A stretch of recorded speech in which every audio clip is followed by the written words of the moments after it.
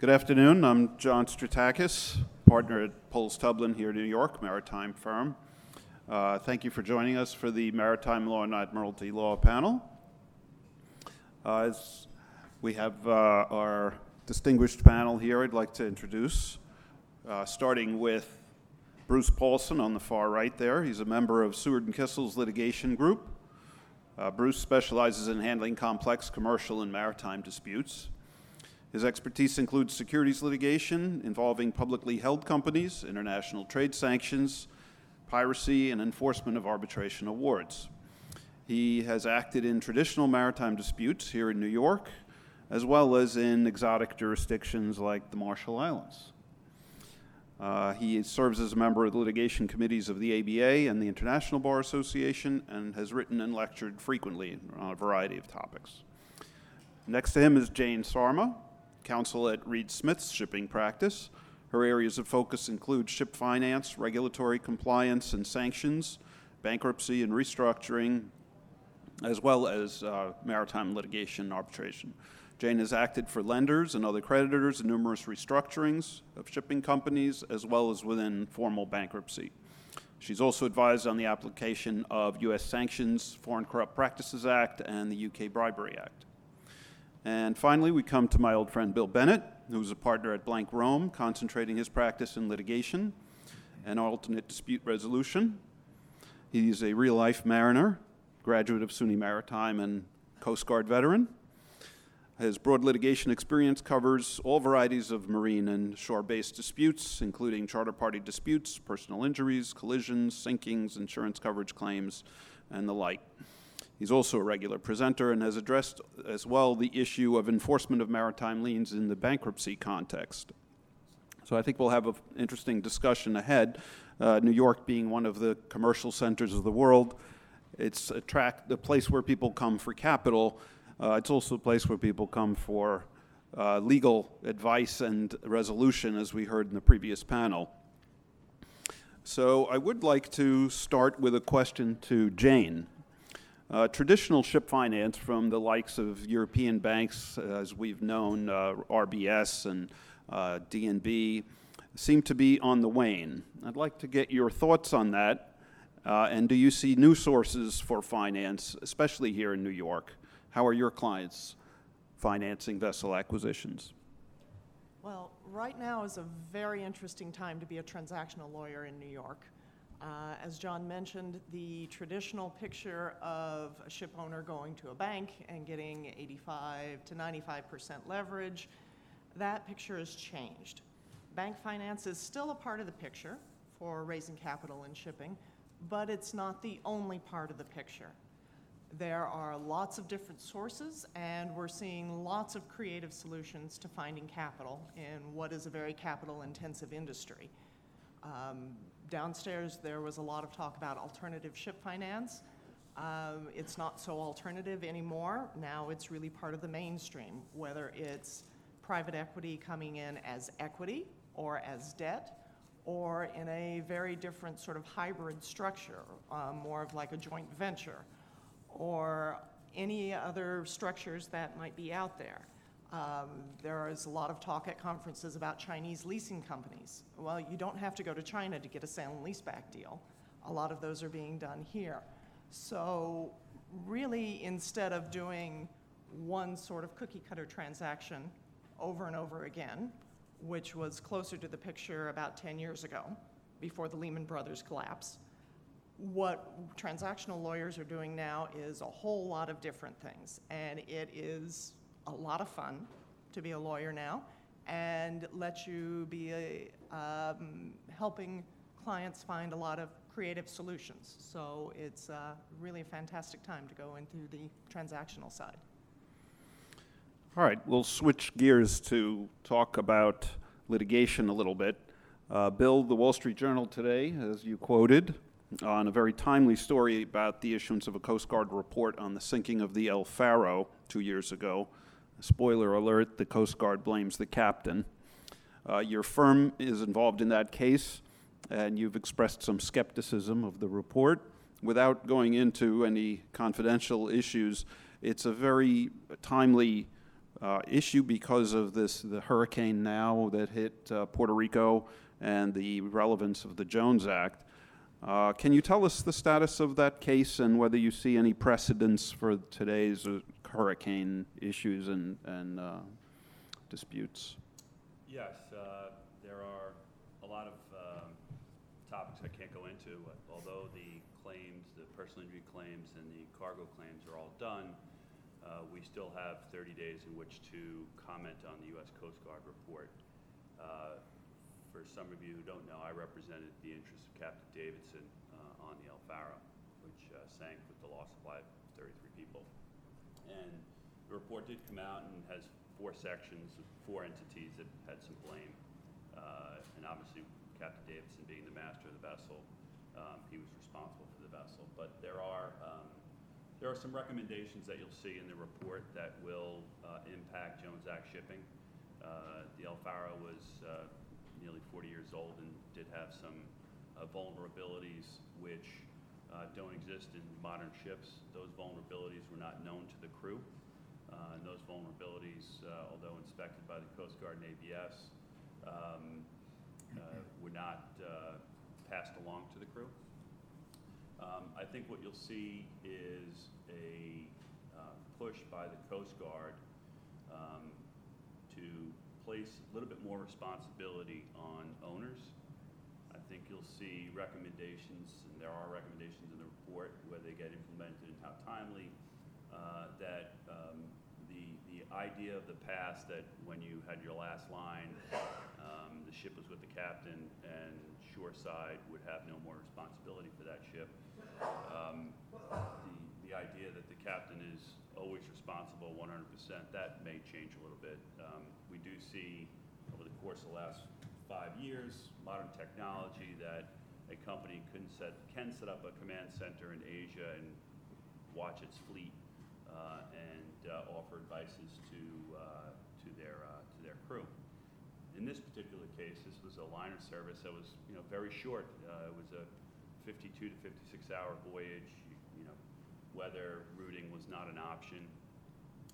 So I think what you'll see is that the Coast Guard is going to recommend and try to enforce just a little bit more oversight by owners and really make sure that the SMS is a working, breathing document every day and not something that's created and put on a shelf. Okay. Bruce, over to you. You've been involved in litigating cases involving offshore jurisdictions such as the Marshall Islands. I'm curious about whether there's a difference. We discussed New York and London in the previous panel, but whether you see a benefit or difference to bringing cases like that involving those offshore jurisdictions in New York versus going offshore. Well, as many of you know, the world's, I guess now second largest ship registry is the Republic of the Marshall Islands. The Marshall Islands Code, as it were, its Business Corporations Act, is based on the law of Delaware. This was done purposefully by the founders of the flag to make it reasonably easy for U.S. litigators and U.S. corporate lawyers, for the corporate lawyers to flag their ships there, and if a dispute arises, to actually litigate disputes there. If you go to Panama to litigate a dispute, it's in Spanish, and Liberia's justice system essentially doesn't function. But there is a functioning justice system in the Marshall Islands. I've been there physically a couple of times. Judges there are happily, often willing to take argument by telephone, although over this past summer, in a dispute involving a claim, a derivative claim brought by a shareholder of dry ships, we had 2 arguments in connection with a preliminary injunction and temporary restraining order, which were held on Monday, 4 p.m. Majuro time, which was Sunday, New York time, at midnight. So while that wasn't perfect, we were able to fend off those injunctions. And the cases you cite when you litigate in the Marshall Islands are, by and large, a handful of Marshall Islands decisions. There are 2 or 3, for instance, decisions from Marshall Island judges on what it takes to get a temporary restraining order, what standard do you need to meet to get a preliminary injunction. But the main body of law is Delaware decisional law, which New York lawyers deal with every day who handle, like I do, commercial disputes. There's a small judiciary.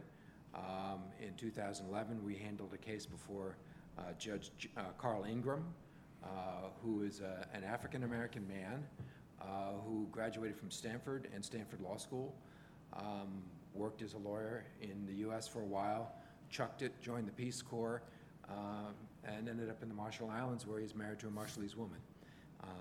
And so here's a very bright guy, and we put a very complicated securities claim in front of him, and we might as well have been in Delaware arguing before him. And the decision went to the Supreme Court of the Marshall Islands, and what they do there is they have an on-staff Chief Justice, who's actually an Assistant Attorney General in Alaska, who flies down a couple times a year to hear cases, and then they pull judges from other jurisdictions, and that may be other islands in the Pacific, such as Guam and Palau, or the U.S. So when we argued before the Supreme Court, we had the Chief Judge, the Alaskan AG, plus a district judge and a magistrate judge, both from Hawaii.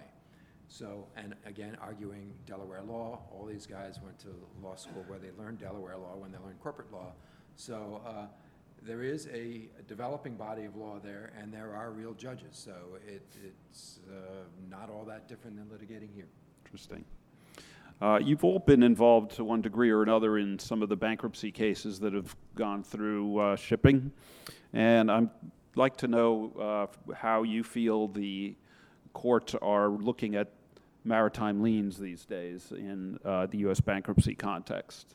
So maybe Jane or Bill, you want to tackle that?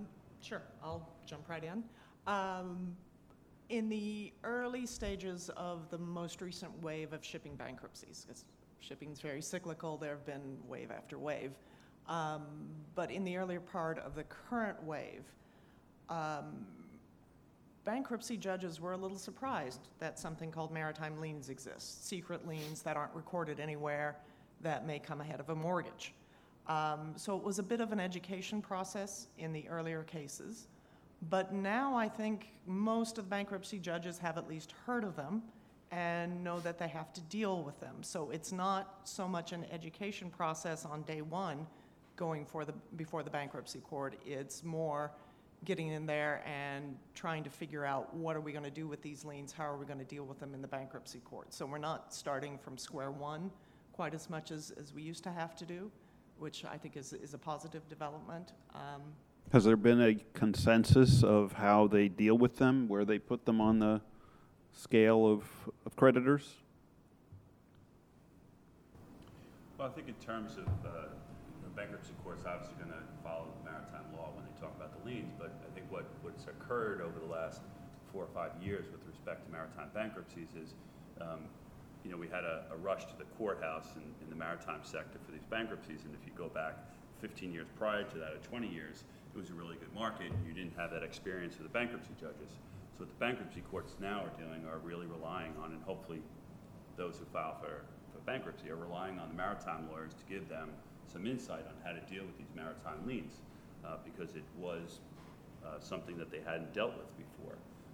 So in one sense, while the market has been poor on the litigation side because there's less claims, on the bankruptcy side over the last 5 years, there's been some significant work for maritime lawyers, and working together with some sophisticated bankruptcy counsel. I also, before we run out of time or throw it open to the floor, wanted to bring up the Jones Act, which has been in the news lately as a result of the hurricanes that have hit Texas and Florida and Puerto Rico, and the waiver of the Jones Act by the president. And I have to say, I don't recall any president commenting as this one has.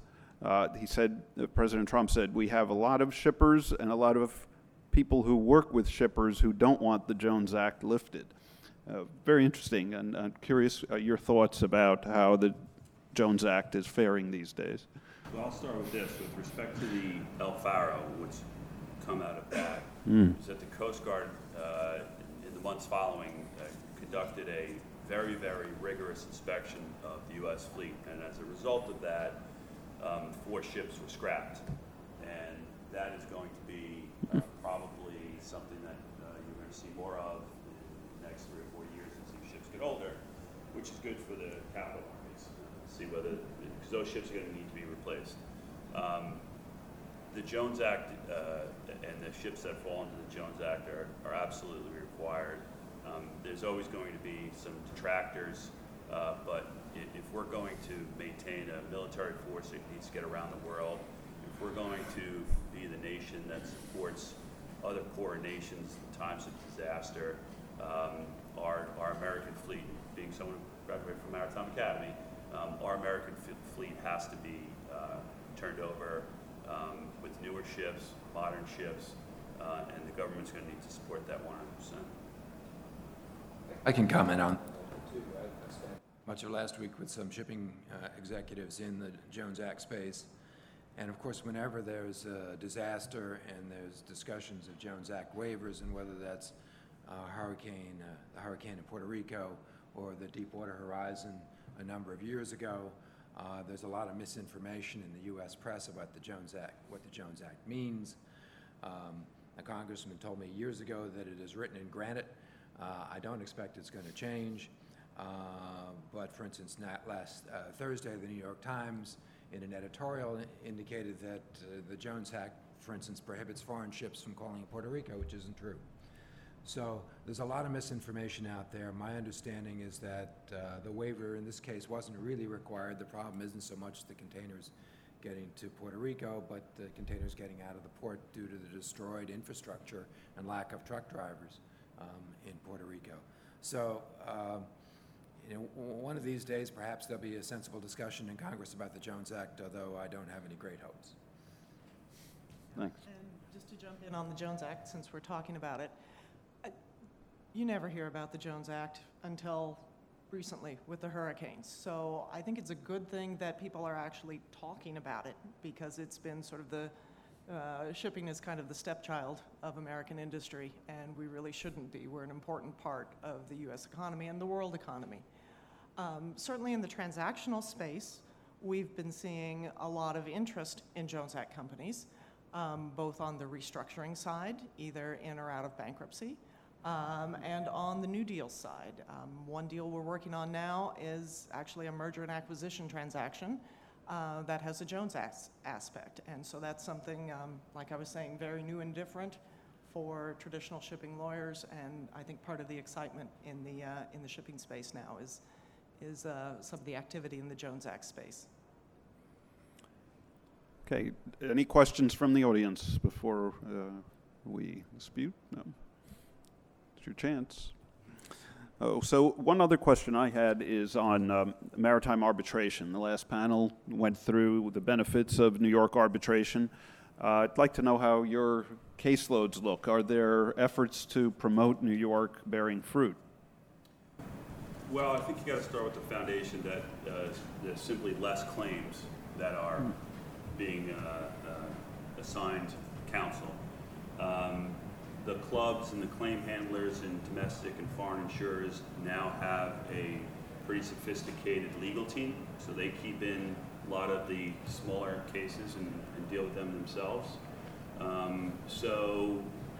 What you see in the arbitration are some of the very significant matters that are very important to the companies, and they're not negotiating and they're not mediating, they're putting them right into arbitration. But they're not the small ones. They're few and far between. There's a lot of competition for them. But I find that arbitration is a very good means of resolving a dispute. It is nominally cheaper. I think sometimes when you have a certain panel, if you took the cost of paying that panel and put it towards discovery, it may even out. But for the most part, I think you get a sophisticated group of gentlemen who know your issue, and you don't have to spend time educating a judge. So it's a good form to resolve maritime disputes. Yeah, I could comment that over the last, I'd say, 5 years, at least my docket has been largely litigation and not arbitration, with the exception of the enforcement of inbound awards, which we see a fair amount of. Jeff Dine sitting in the audience here with me. We're now enforcing 3 Hong Kong awards here in the U.S. But I don't have an arbitration going now, and usually there was always one going on. And you know, as the prior panel talked about, one of the great benefits of arbitration is finality, that you get an award and it's done over. Your grounds for overturning it or vacating it are very limited in court. And everybody loves finality when they're drafting the contract, but they hate it when they lose. So there are some commercial people that prefer litigation to arbitration, because if they get a bad ruling at the district court level or at the trial court level, they can always appeal. And that's a philosophical debate that people have about whether they want to, say, would prefer to litigate larger disputes and arbitrate smaller ones. And there are clauses that have those options. So there's a lot of options out there. I would put a plug in for New York arbitration over London arbitration, based on what the last panel said. It is cheaper to arbitrate here. It is quicker to arbitrate here. You do not need barristers to arbitrate here, and you can get just as bad a decision in New York and have it be final as you can in London, and it's cheaper. So this really is the place, all kidding aside, to arbitrate your disputes. Thank you. I'd like to jump in sure, and Jim. Sorry, of course. Go off one thing that Bruce was saying, sort of the contrast with London.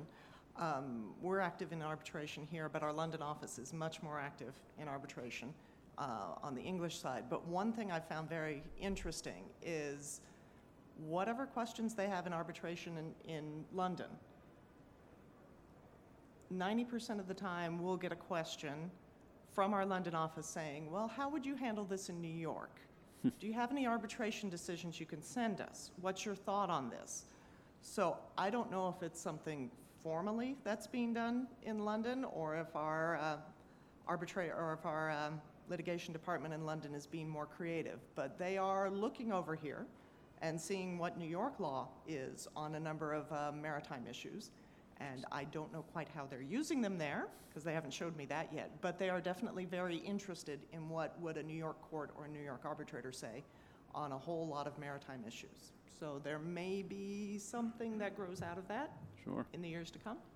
May have to do with the fact that New York publishes the arbitration decisions. I think that's a big part of it, sure. is that there is actually access to those decisions here. Right.